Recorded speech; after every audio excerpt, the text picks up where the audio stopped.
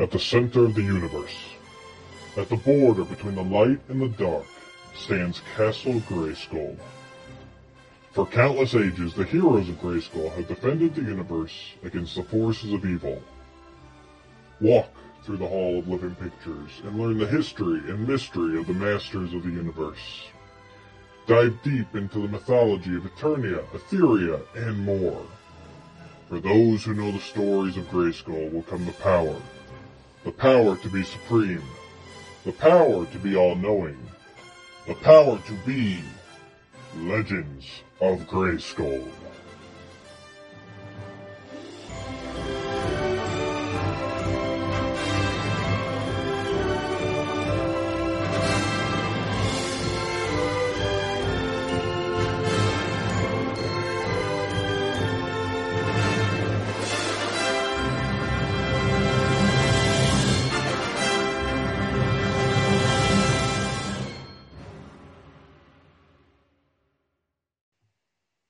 Hello, everybody.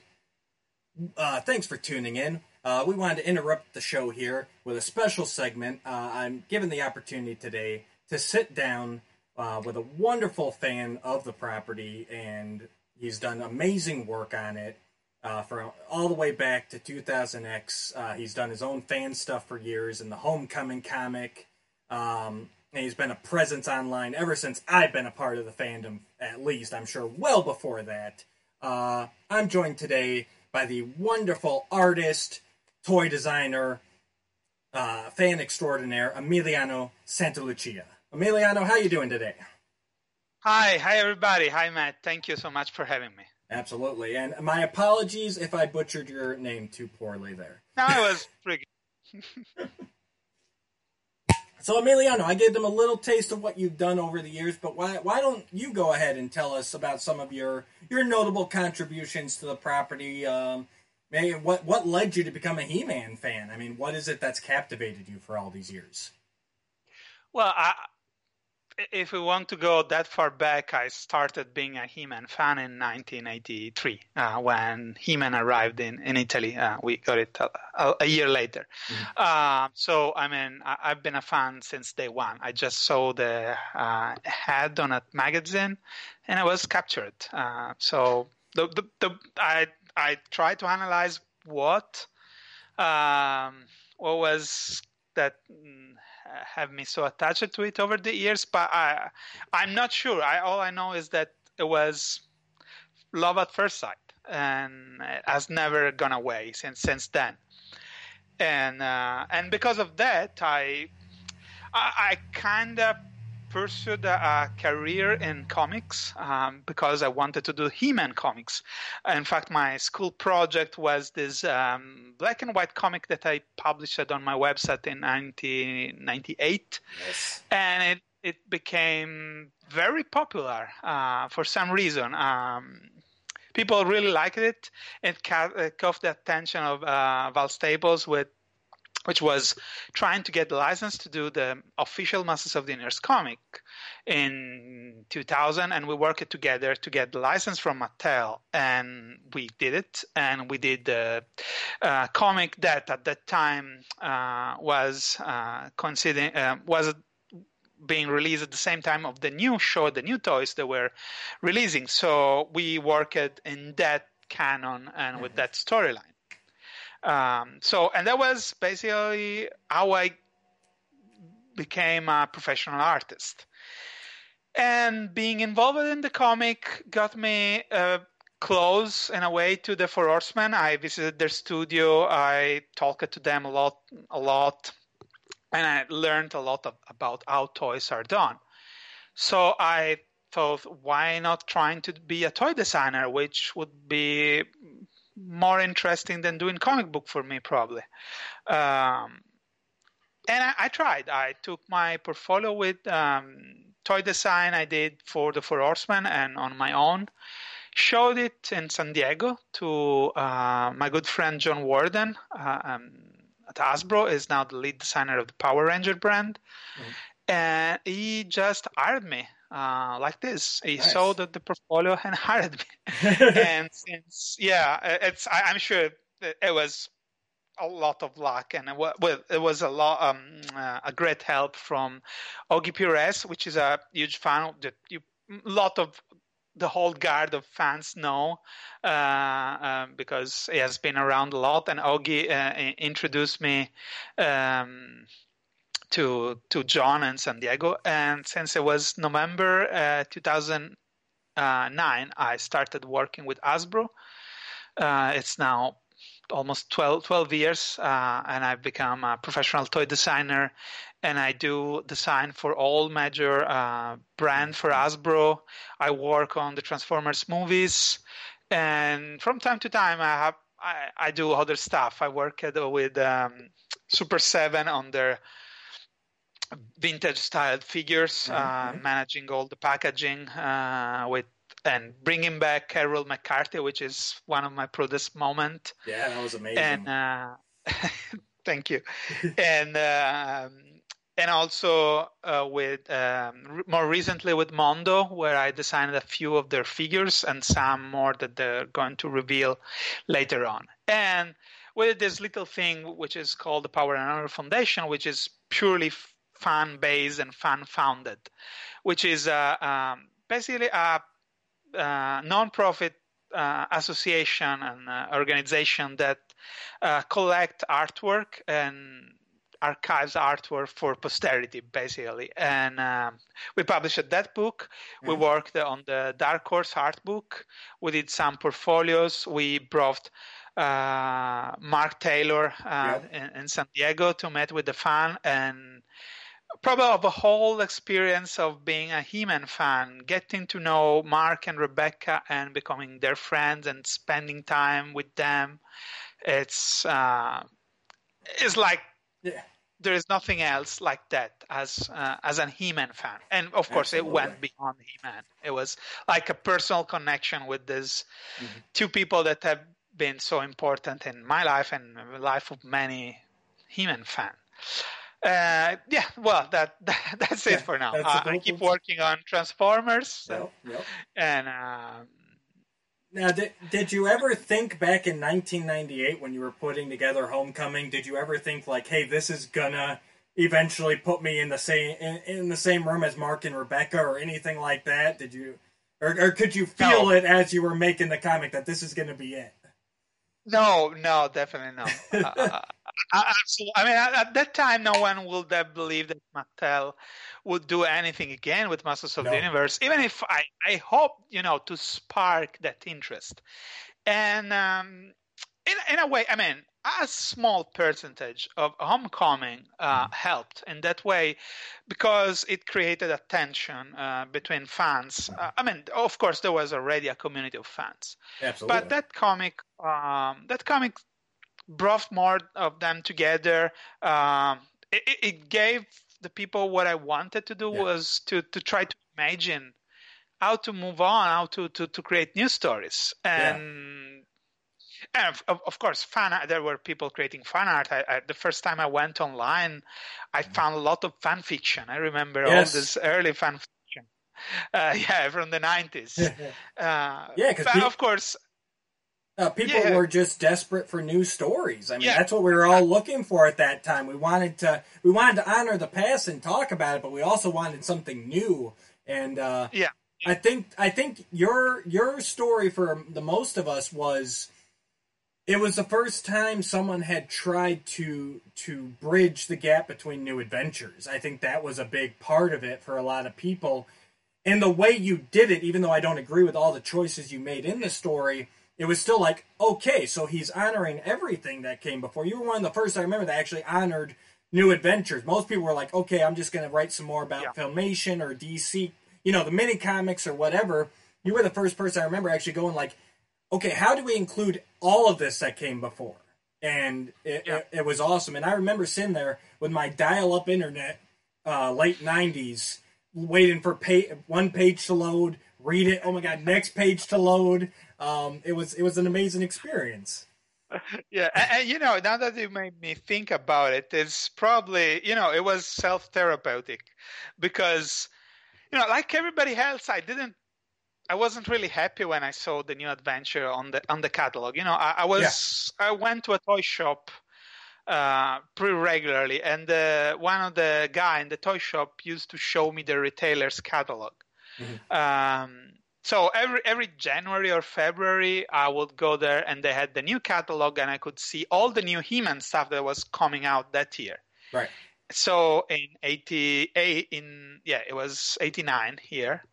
I was there, and there was no more Masters of the Universe. So that was a huge disappointment because it was over. Right. And there was this new thing, and I tried to embrace it, but deep down I was disappointed and sad, and I didn't really like it. I didn't really like the toy at the beginning. I think the line got better eventually when Mark came back to Mattel. Yes, you can see them changing it later in the line. Yeah, exactly. But so when I did Homecoming, I said, well, this stuff exists. I'm not going to ignore something because I don't like it, but more let's find an angle that justify this in the way I see Masters of the Universe. So probably that was what sparked writing that story. Right. And while we're on New Adventures right quick, for those of you who don't know, check out our All-Star Trivia, which should have aired by the time I put this up. Towards the end there, we were talking about New Adventures in the Trifusium Crystal, and there was something you wanted to share about that. Yeah. One of the many questions I failed miserably. I got it half right because we were talking about what. Can I say it? Because people have already. Yep. Okay. The trivia episode will be up before this goes up. So. Okay. Yeah. We were talking about this crystal that He-Man and the other folks need to retrieve for to help Primus.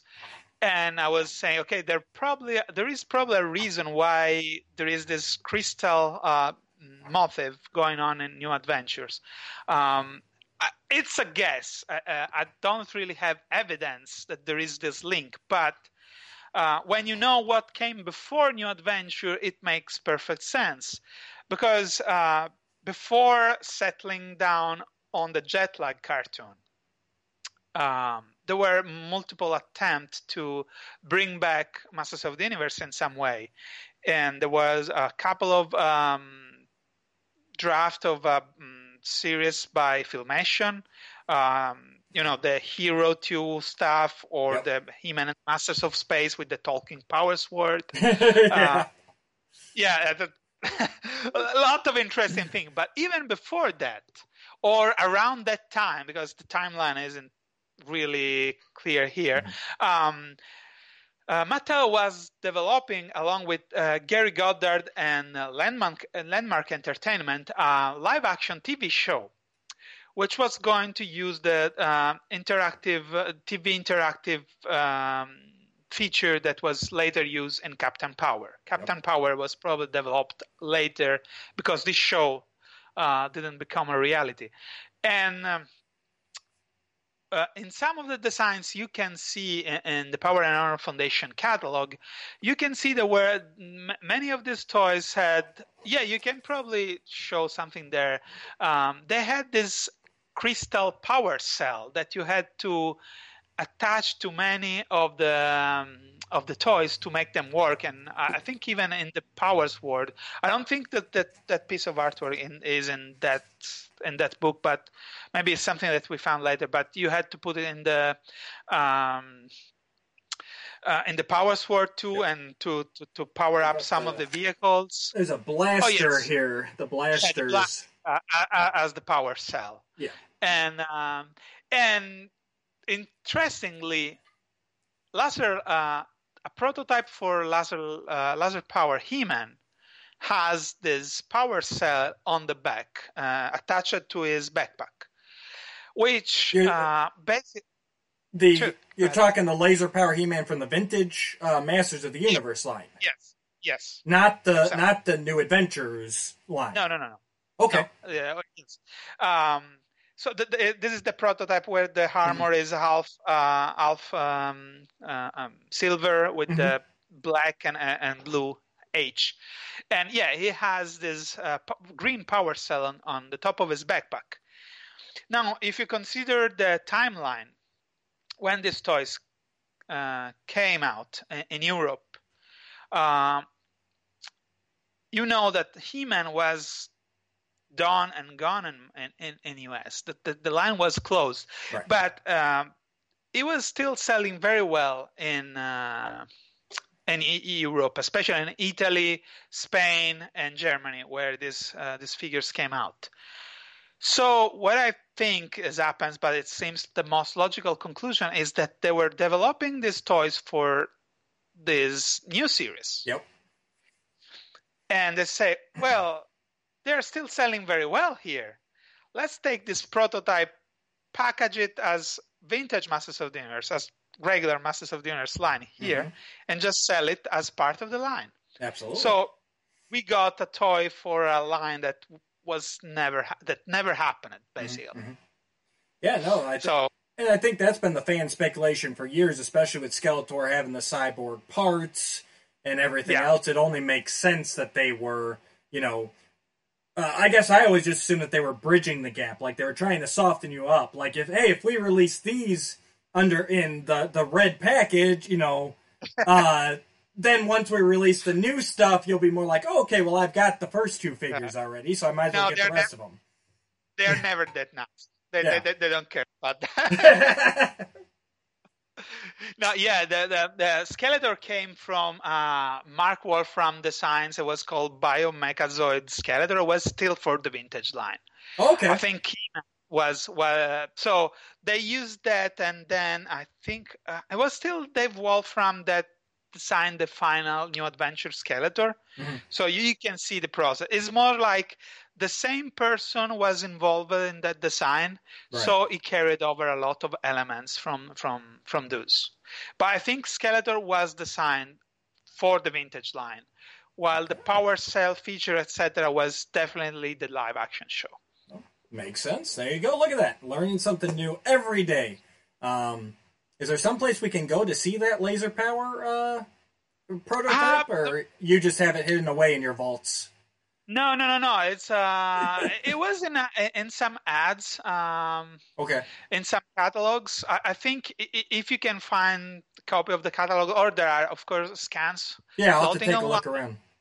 Yeah, sometimes you see the same prototype without the Power Cell, and sometimes you see the one with the Power Cells too. Sometimes you see also the Skeletor prototype in the same picture. It's the picture where they are both prototype, and you can tell they're just kit bashed vintage figures. Right.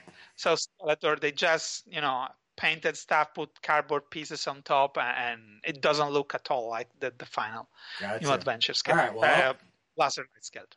I'll take a look for those afterwards, folks. If you're watching this, take a look at the links down below. I'll drop a link down there once I find them. Awesome tidbits, and that's the kind of stuff that Power and Honor Foundation does. They dig up all this stuff. They've got this book. If you guys can get a hold of this book, it's amazing. It's got so much in there. Amazing job, Emiliano, Josh Van Pelt. I know there's probably many, many more. Thank you. Yeah, if I can advertise a bit. Absolutely, go for it. We've been working on more books for years. Unfortunately, Dark Horse wasn't interested in doing more books with us, or the kind of books we wanted to do. But we would like to publish an updated version of the catalog, probably with a different title, a more professional book. That was our first attempt. But let's say whatever you see in that book, we now have more than twice than that. Oh my Lord. Yeah, it will be a lot more comprehensive and with a lot more stuff. We have all the Mark Taylor stuff. We have all the stuff that we found in Ted Meyer's studio. Lot of New Adventure things from the Dark Horse book, but organized in the Foundation way.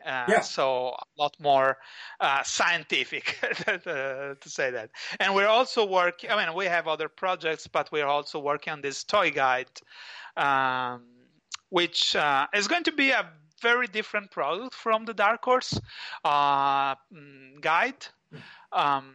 I wouldn't say they are in competition because we definitely have a different audience in mind for that. The Dark Horse book is probably going to appeal to have a much broader appeal than our book. Our book is very collector focused, where we try to we only focus on the vintage line, and we are trying to cover all the different version of the toy line that were created in the 80s are all around the world.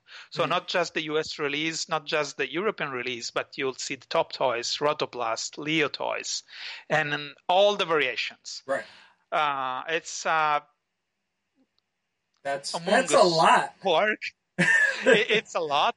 There is no way it is 100% complete. Right. I started to say that because I don't want people to expect that it will be the final word on variants. It won't. It's a work in progress. I've been working on that since 2011. I'm glad that I haven't published it before, because the amount of informations we found from 2011 to now, it's incredible. Let me just say, I was photographing Castle Grayskulls. Okay. You're not trying to do like all the different paint all the paint sprays on Castle Grayskull, because that's just insane. Impossible. Yeah, that's impossible because basically it was these factory workers spray painting, and so every single castle is different from each other. But I just found out last weekend how many releases of the US Castle Grayskull there are, plus all the other variations that are around the world. And I just found out last weekend. So now I have that information. I can't wait to share on this guide later when we'll publish it. Can you give us a number? How no, that's because that's the cool thing that I found out. Okay. Yeah, well, it's not. I mean, I'm not talking dozens of release, but it's more than we thought.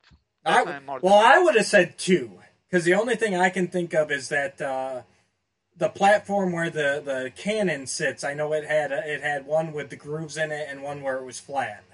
So I would say 2. So I'm probably way off.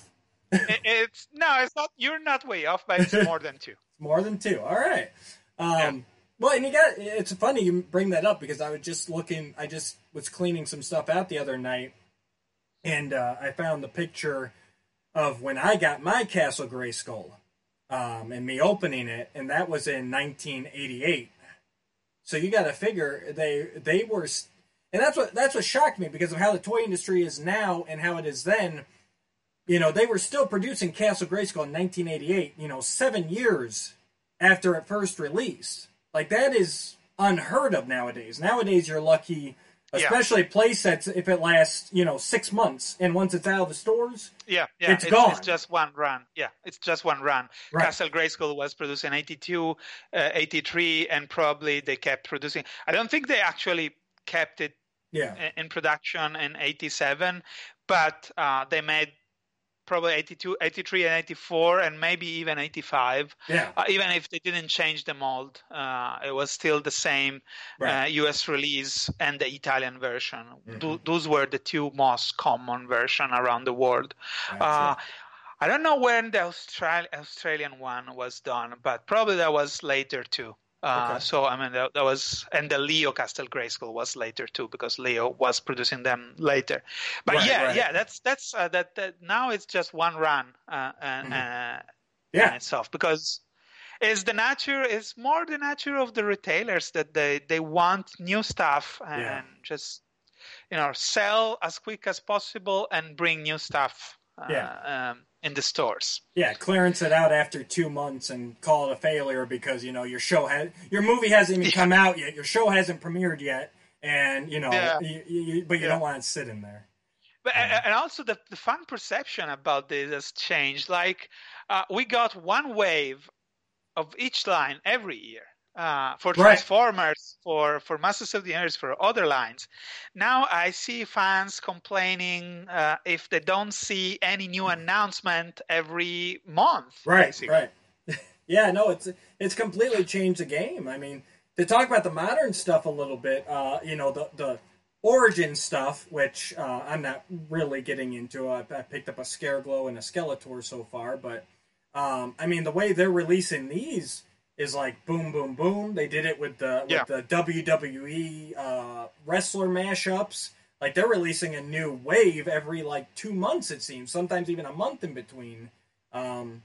Which is also very different from how they'd been previously. So the toy industry is obviously still adapting to everything. Yeah. I'm surprised too. It's a weird model. This one, I mean, not even the bigger toy lines like Transformers is what comes to mind right now as comparable.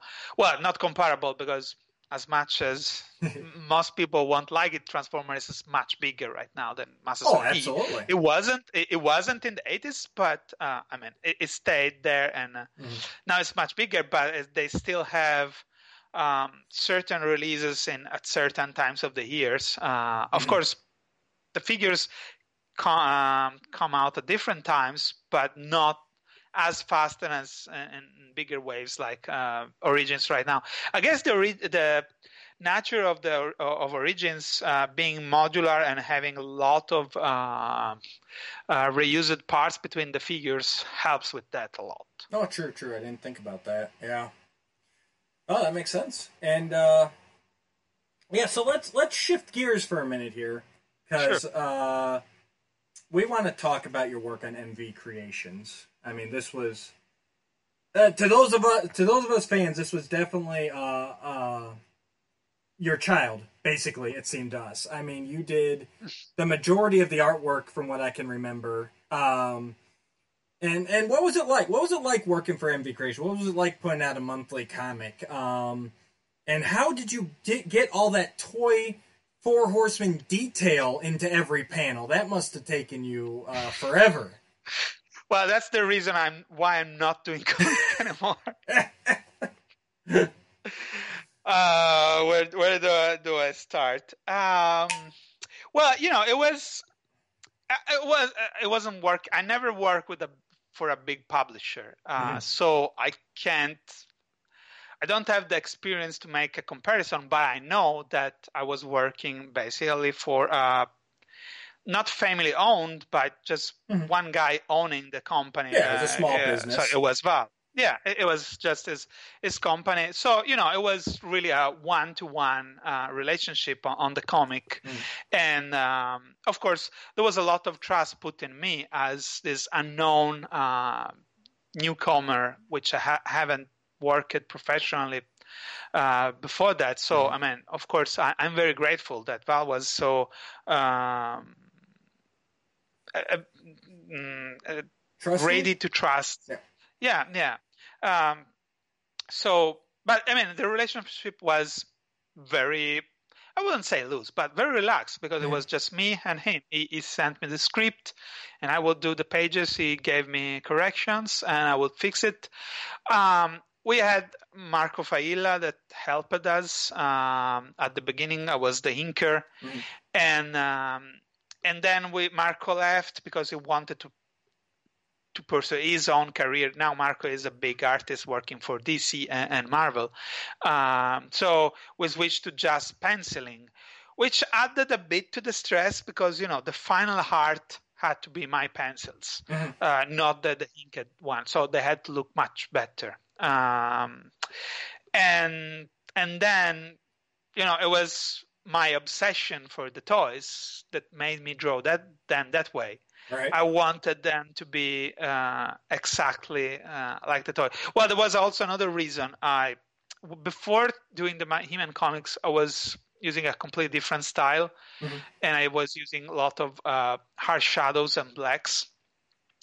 And in part because Val didn't like that, and in part because what Mattel was putting out in terms of art, which was done by Ruben Martinez, which is now one of the designers of Origins. Yes. The mini comics are drawn by Ruben.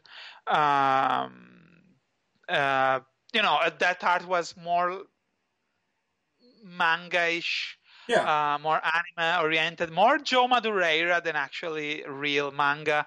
Madureira was big at that time, and Absolutely. I kind of saw that the Four Horsemen were going for that exaggerated look with a lot of details. And without being able to use blacks, I had to draw everything. I couldn't cover anything in shadow. So it was a lot of work. Yes, it was a lot of work. And I was obsessed with getting the toys perfectly right. I was always going to, I had these photos of the prototype and studied them. And when I got the figure, I had the figures on my desk all the time, picking them up and noticing, oh, look, this thing on Skeletor knee is actually a piece of skull he has. Yeah. Yeah, and I noticed you even have, like, on Skeletor's shin guards, you got the little crack that goes in the one jewel. Like, I mean, that is... Yeah. Yeah, because it was a skull, so I have to draw it like a piece of a skull. It's not a jewel. and then at one point, Eric Tradeaway told me, "Oh, you're putting more details than we have in our toys." Yeah, I know. And so by the end of it, I was so tired. Yeah, so tired. And at one point, when I realized doing toys was much more satisfying and paid much better, I said, "No more comics." No more.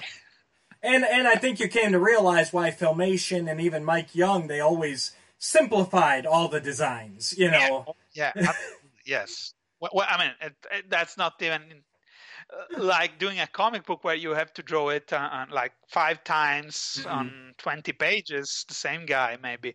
That is a lot of animators that have to draw a character thousands of times. Yeah. So each episode. So, of course... I still remember a photo from you back during your 2000X days.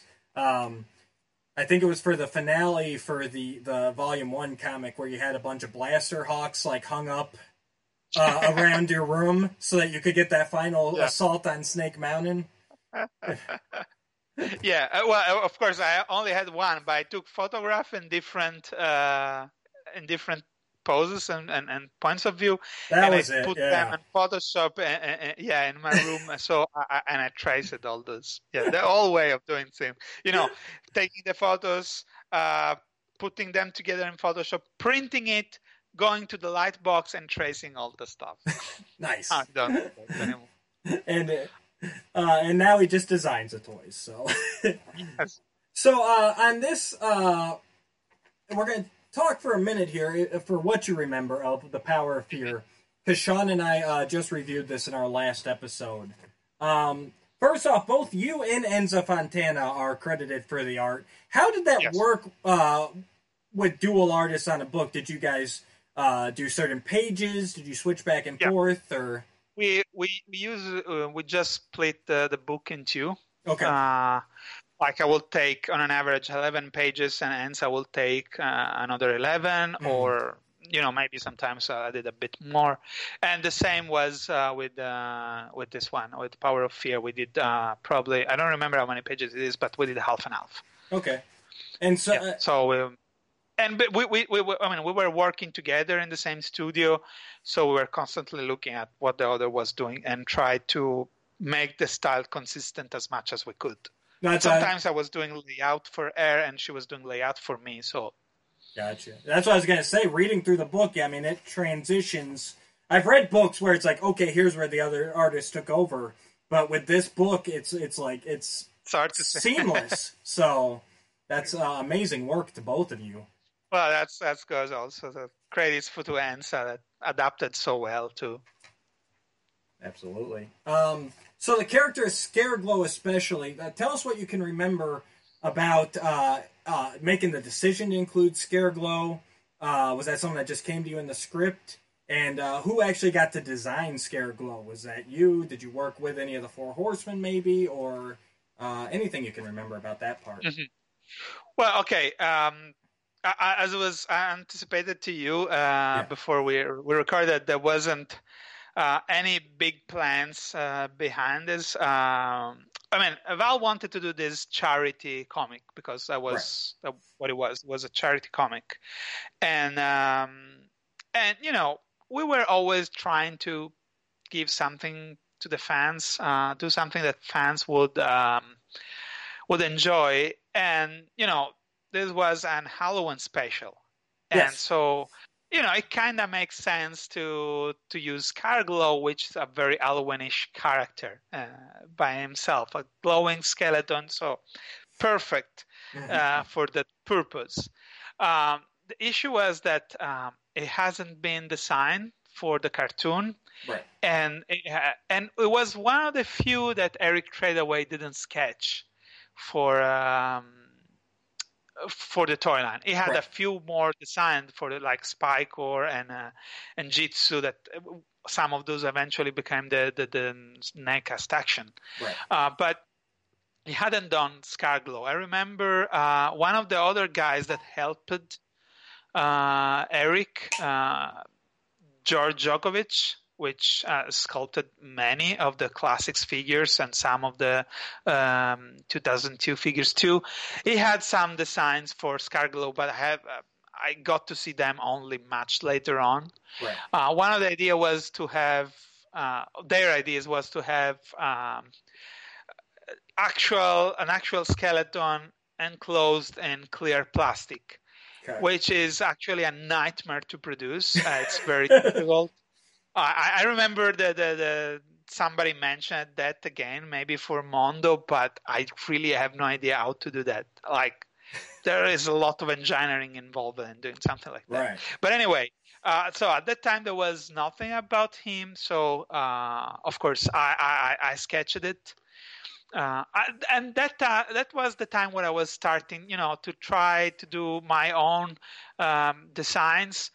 My goal there was to be like Eric, to make designs that could be part of what the Four Horsemen were doing. I wasn't trying to do my own thing. I was trying to do, I want to do a design that looks like it was done by the Four Horsemen.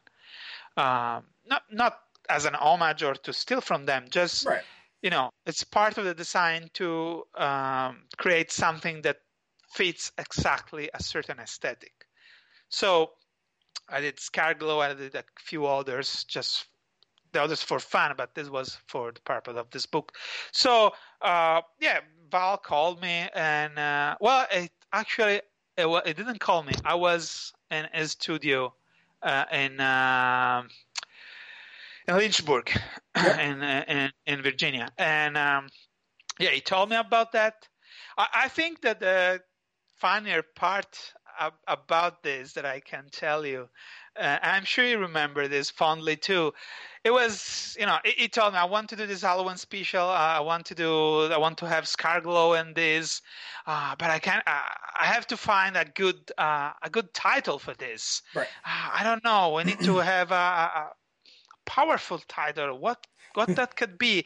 It should sound like something like The Power of Fear. And I said, yeah. You have it. You got it. And so everybody in the room look at it and say, oh, yeah, that's true. That's right. No, it is. It's really a great like title. That. Yeah, it was just like, let's do something like this. Yes, that's the one. Right. Now, I also seem to recall from the time that after this came out, you guys got into a little bit of trouble for using Scarglow. And I found that interesting, especially reading through the credits here as we were getting ready to review it, and I was reacquainting myself with the story, because you have Ian Richter on here as an editor, and in the back here there's a letter from the CEO of Dream Halloween, and he's also he's founder and board chair of Dream Halloween, and he was a Mattel CEO, Joe Christina. So, why did you guys get into trouble for using this guy when these two Mattel guys were a part of this whole thing? If that I'd like to know. I'd like to know. I'd still like to know. Okay. Ian being listed there doesn't necessarily means that you actually ever read it. Okay. Fair enough. Well, not because we were hiding it or we were Right. going behind their back. I'm talking purely by schedule and timeline. We submitted the comic for approval, Right. and there was no way to for many of the issues there were no way to come out in time according to schedule if we had to wait for the full approval. Yeah, they I were remember just that. slow. Yeah, it was just impossible. Okay. So we did everything accordingly. Of course, Dream Alwan was aware of the entire thing, and that came out. There was always,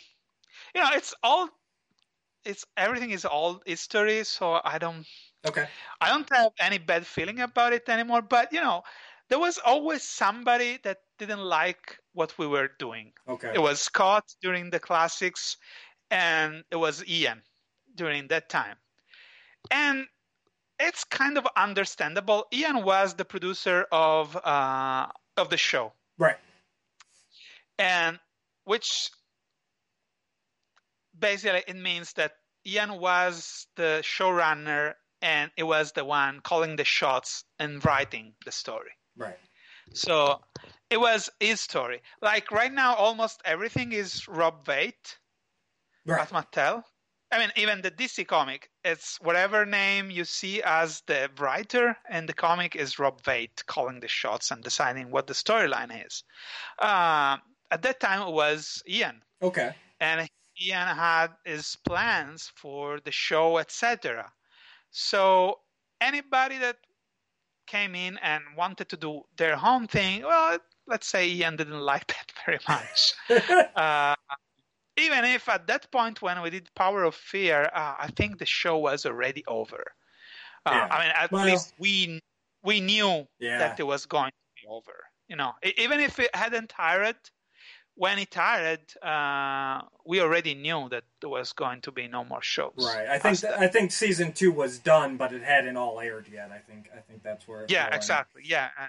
So there was no real reason to complain about that. I mean, if anything, we were trying to move ahead the story, but Mattel just simply had no plan and just wanted to phase out everything.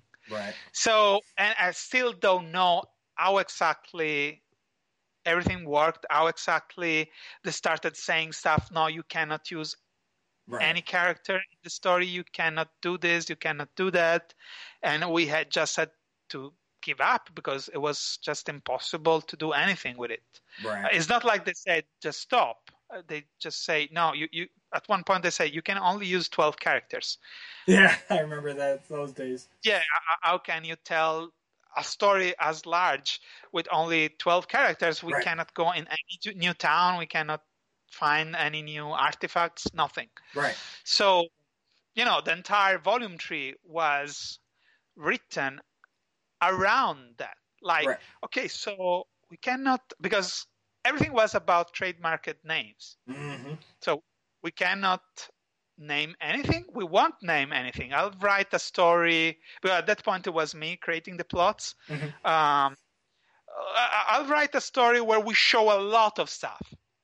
And we show that there is this big plan, but nobody will ever know what it is. Right. No, that was... I remember the tidbits of your scrapped Volume 3, and it sounded amazing, and the Volume 3 we did get was still awesome. You guys did amazing work working within the limits, but yeah, it was... You guys could have done so much more. You know what? One interesting thing about Volume 3, though, was that I think just as the story arc, the writing of that specific story arc, I think it was much better than the story we had planned. Oh, really? Now, I don't even remember a lot of the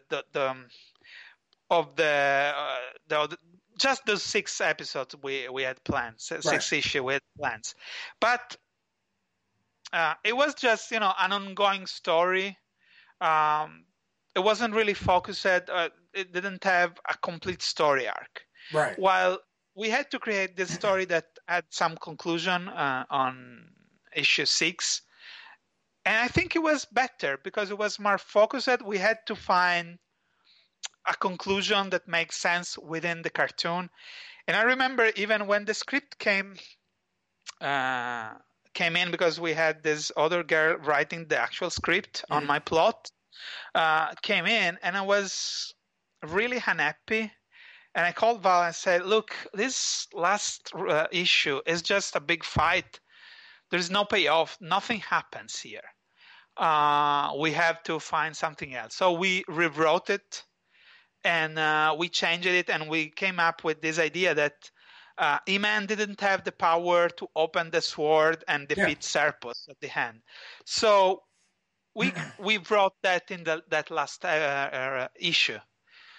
So it made sense, and we had an actual hand, something that paid off in the story arc.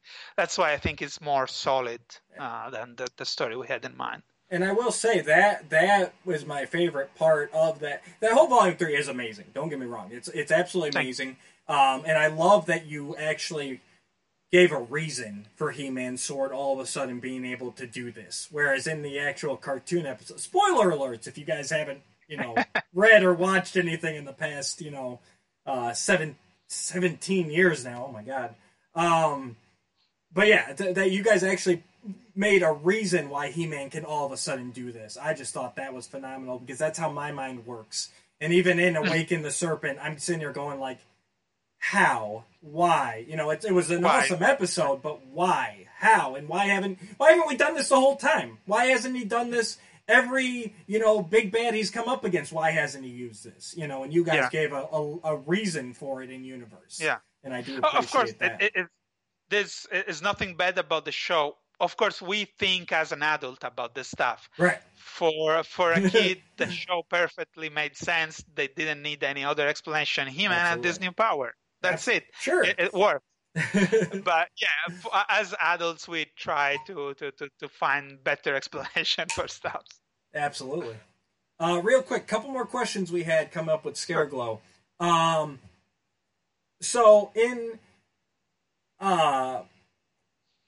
So obviously there's a big point of contention still to this day, even after attempts to clarify whether Scareglow serves Skeletor or whether Scareglow is Skeletor. And one of the things I noticed reading through here is in this issue, Scareglow and Skeletor both had that added effect around their word bubbles, that red trim. Was this kind of a little nod like, hey, maybe there's a bigger connection between them? Or was it just, they're both skeleton characters and that's like an echo? I mean, if Val had something in mind or he wanted to play on that and instructed the letter at that time, I can't remember, or maybe I never knew. But as far as I know, no, there was no plan at all. I still think that this whole confusion came just for the grammar.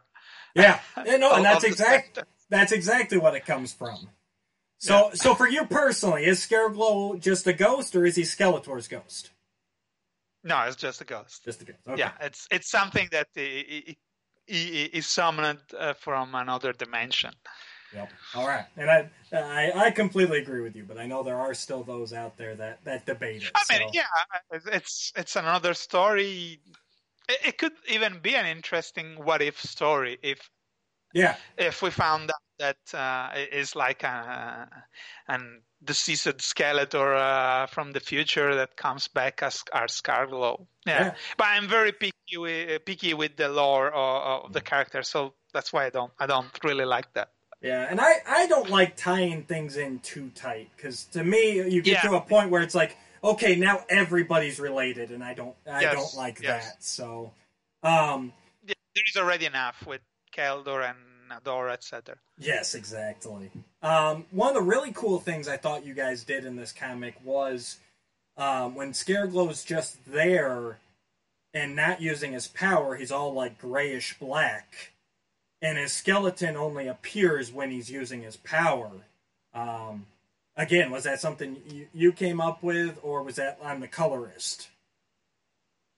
Well, we instructed the colorist for sure to make that. Well, I think it was Val coloring that. No, No, it it was was uh, Freddy. Kevin Senft and John Rauch. Oh yeah.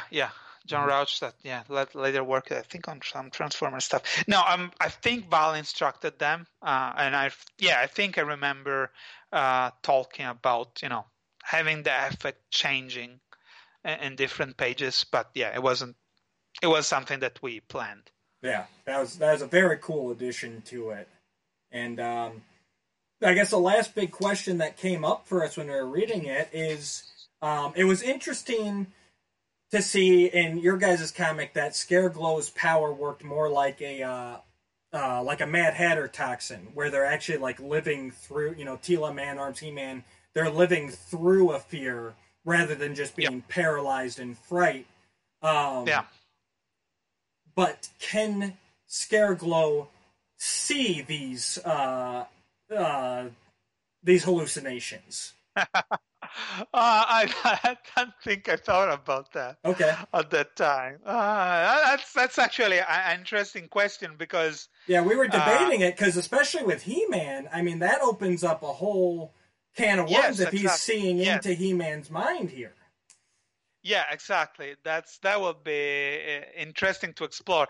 I guess for the sake of moving the story ahead without giving him too much power is just something that he provoke in others, an effect that he has on others people's mind, but it's not that is reading it. So it's like something that is projecting some power that projects on them. And I didn't want to use the word virus right now. No. Yes. But you toxin. Know what I mean. Go with toxin. Like the Mad Hatter. They're experiencing it, but Scareglow can't see it. He just takes that opportunity to strike them down while they're living through it. Exactly. Yes. All right. Yeah, that's where I was hoping it would go, but I was just curious if you had a different thought on it. Because and that's exactly what it does. It either makes Scareglow a powerful villain or Scareglow an all-powerful villain. And then it's like, how do you defeat this guy then if he's learning everything about everybody? Yes, a bit too complicated. All right. Well, I think that's about all we had about the Power of Fear. Any other tidbits you want to share, or anything else you want to promote? I wish I could have more Masters of the Earth stuff I was working on right now to talk about, but unfortunately, right now I'm working on this toy guide I told you, and I haven't done any new Mondo stuff for some time, but there is still something that they have yet to reveal. Oh yeah, What I meant to ask that earlier. Which of the figures did you design off of Mondo? Because I haven't been paying as close of attention to them because I can't afford most of them. I did Man at Arms was my first, even if it came out later. I did Merman. I did Ordak, and I did just the scythe for Scareglow. Oh, the scythe. Gotcha. The scythe, yeah.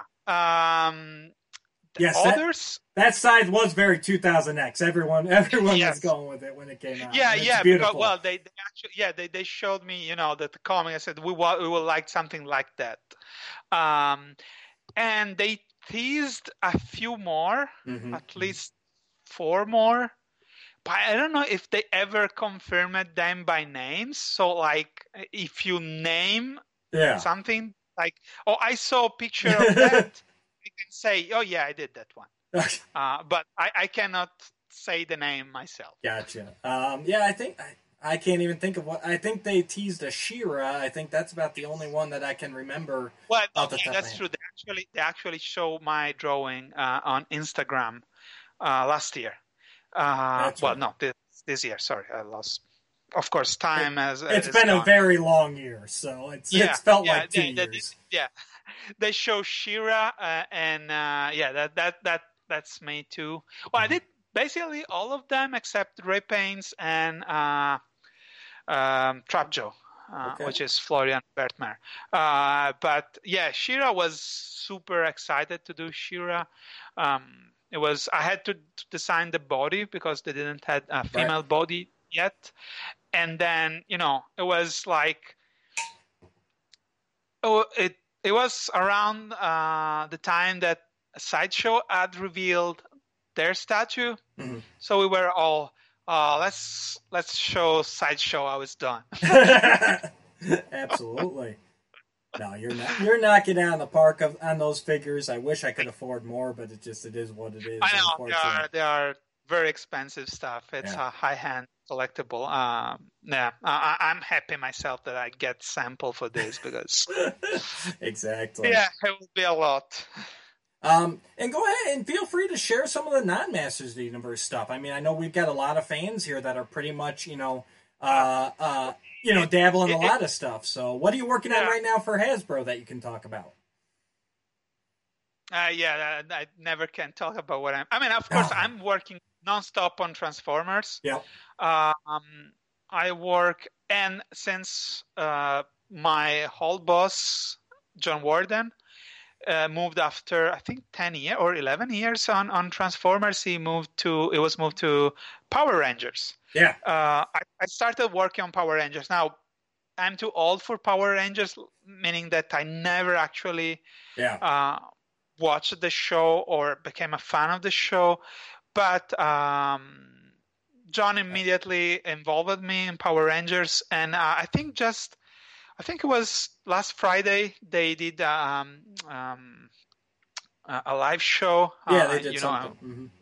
Yeah, and there was Jordan, the other designer working on the line, and John, and they were all excited, and they show some of the new Megazords from the new Dino Fury toy line, and they showed some of the Zords I designed.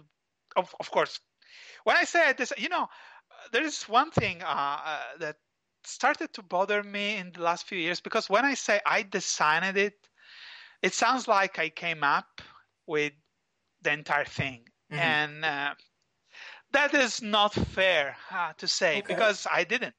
When we talk about the Power Ranger Zords for the new show, of course I didn't design them. There was Toei that created the show and the design of these guys and the Zords and the costumes, etc. When I say I designed the figure, it means that I adapted those designs for that specific toy.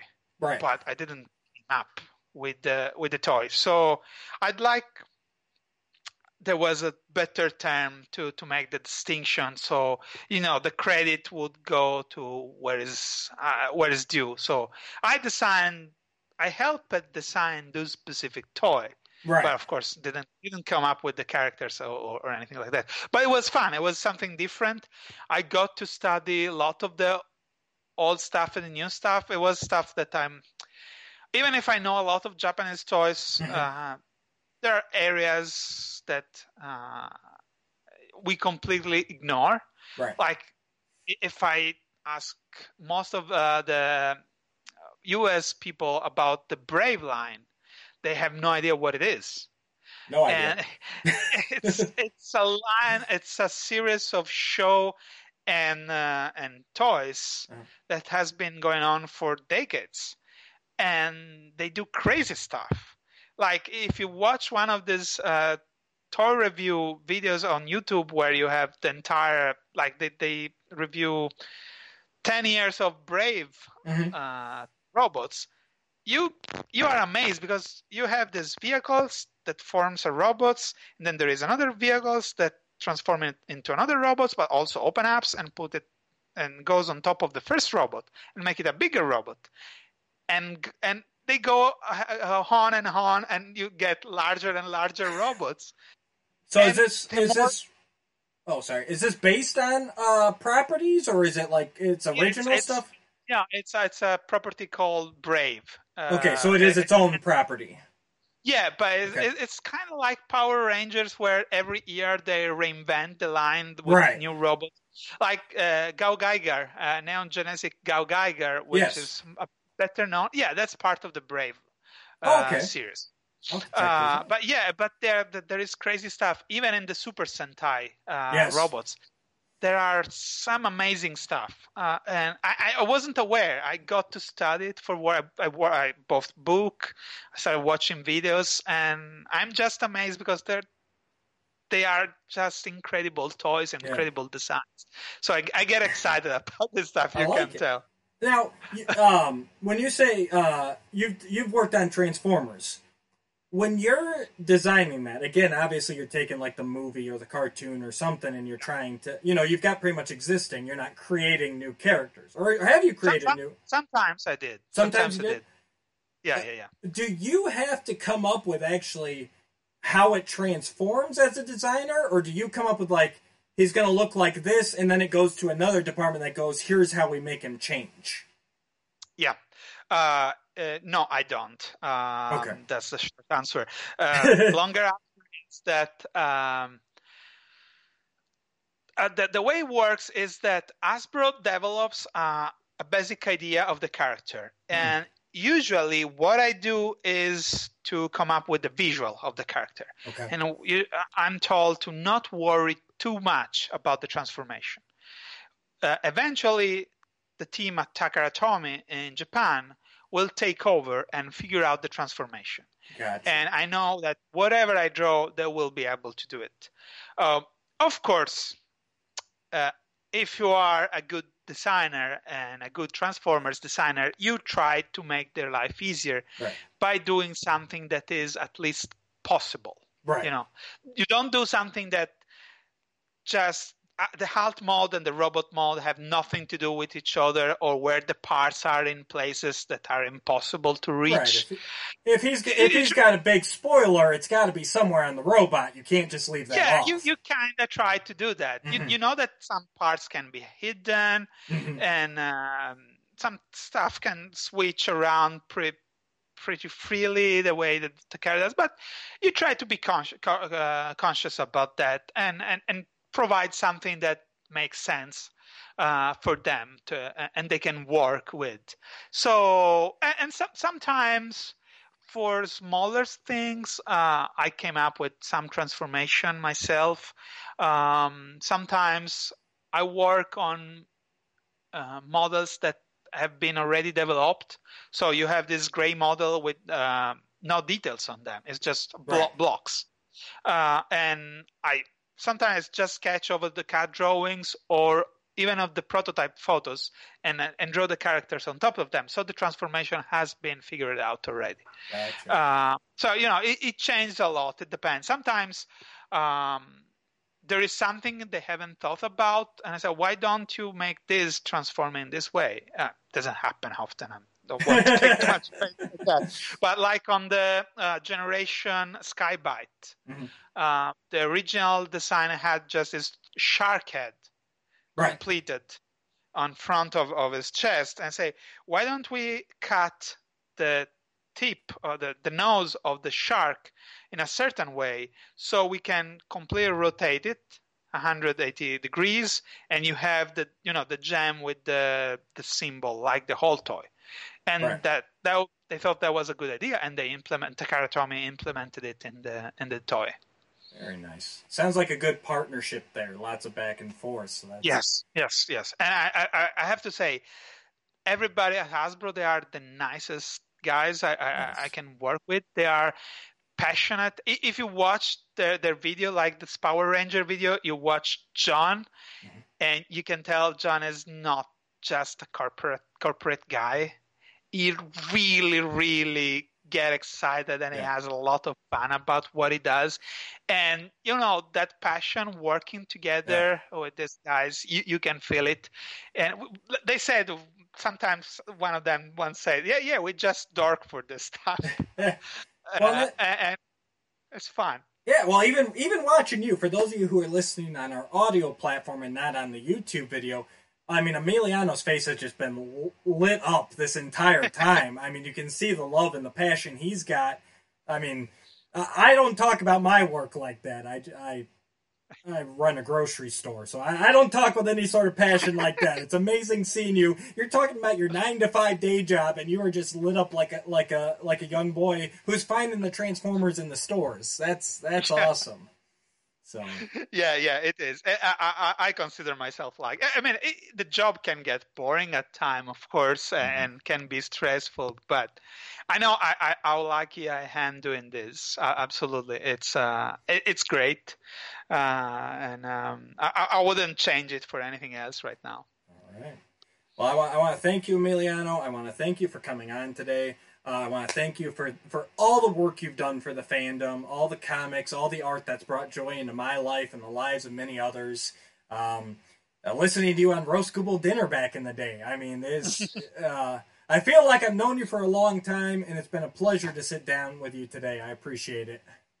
Yeah, please imagine that it's likewise for me to know that I've connected with so many people over the years, and when I go to San Diego and other conventions, I meet people and they know me, and it's not like I'm popular. It's just like they know me. They know me as a person, and it's fantastic, to have that kind of connection right away because of the work I did and because the way I try to communicate with people too.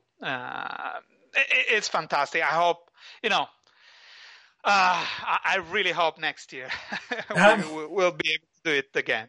Absolutely, I agree. All right, guys. Thanks for joining us today. Thanks for tuning in. I'll drop some links down below. I find that prototype. I'll drop a link to that Hasbro panel. Check out all that stuff. Buy some Transformers. Keep Emiliano, in a job. And as we always say on Legends of Grayskull, until next time.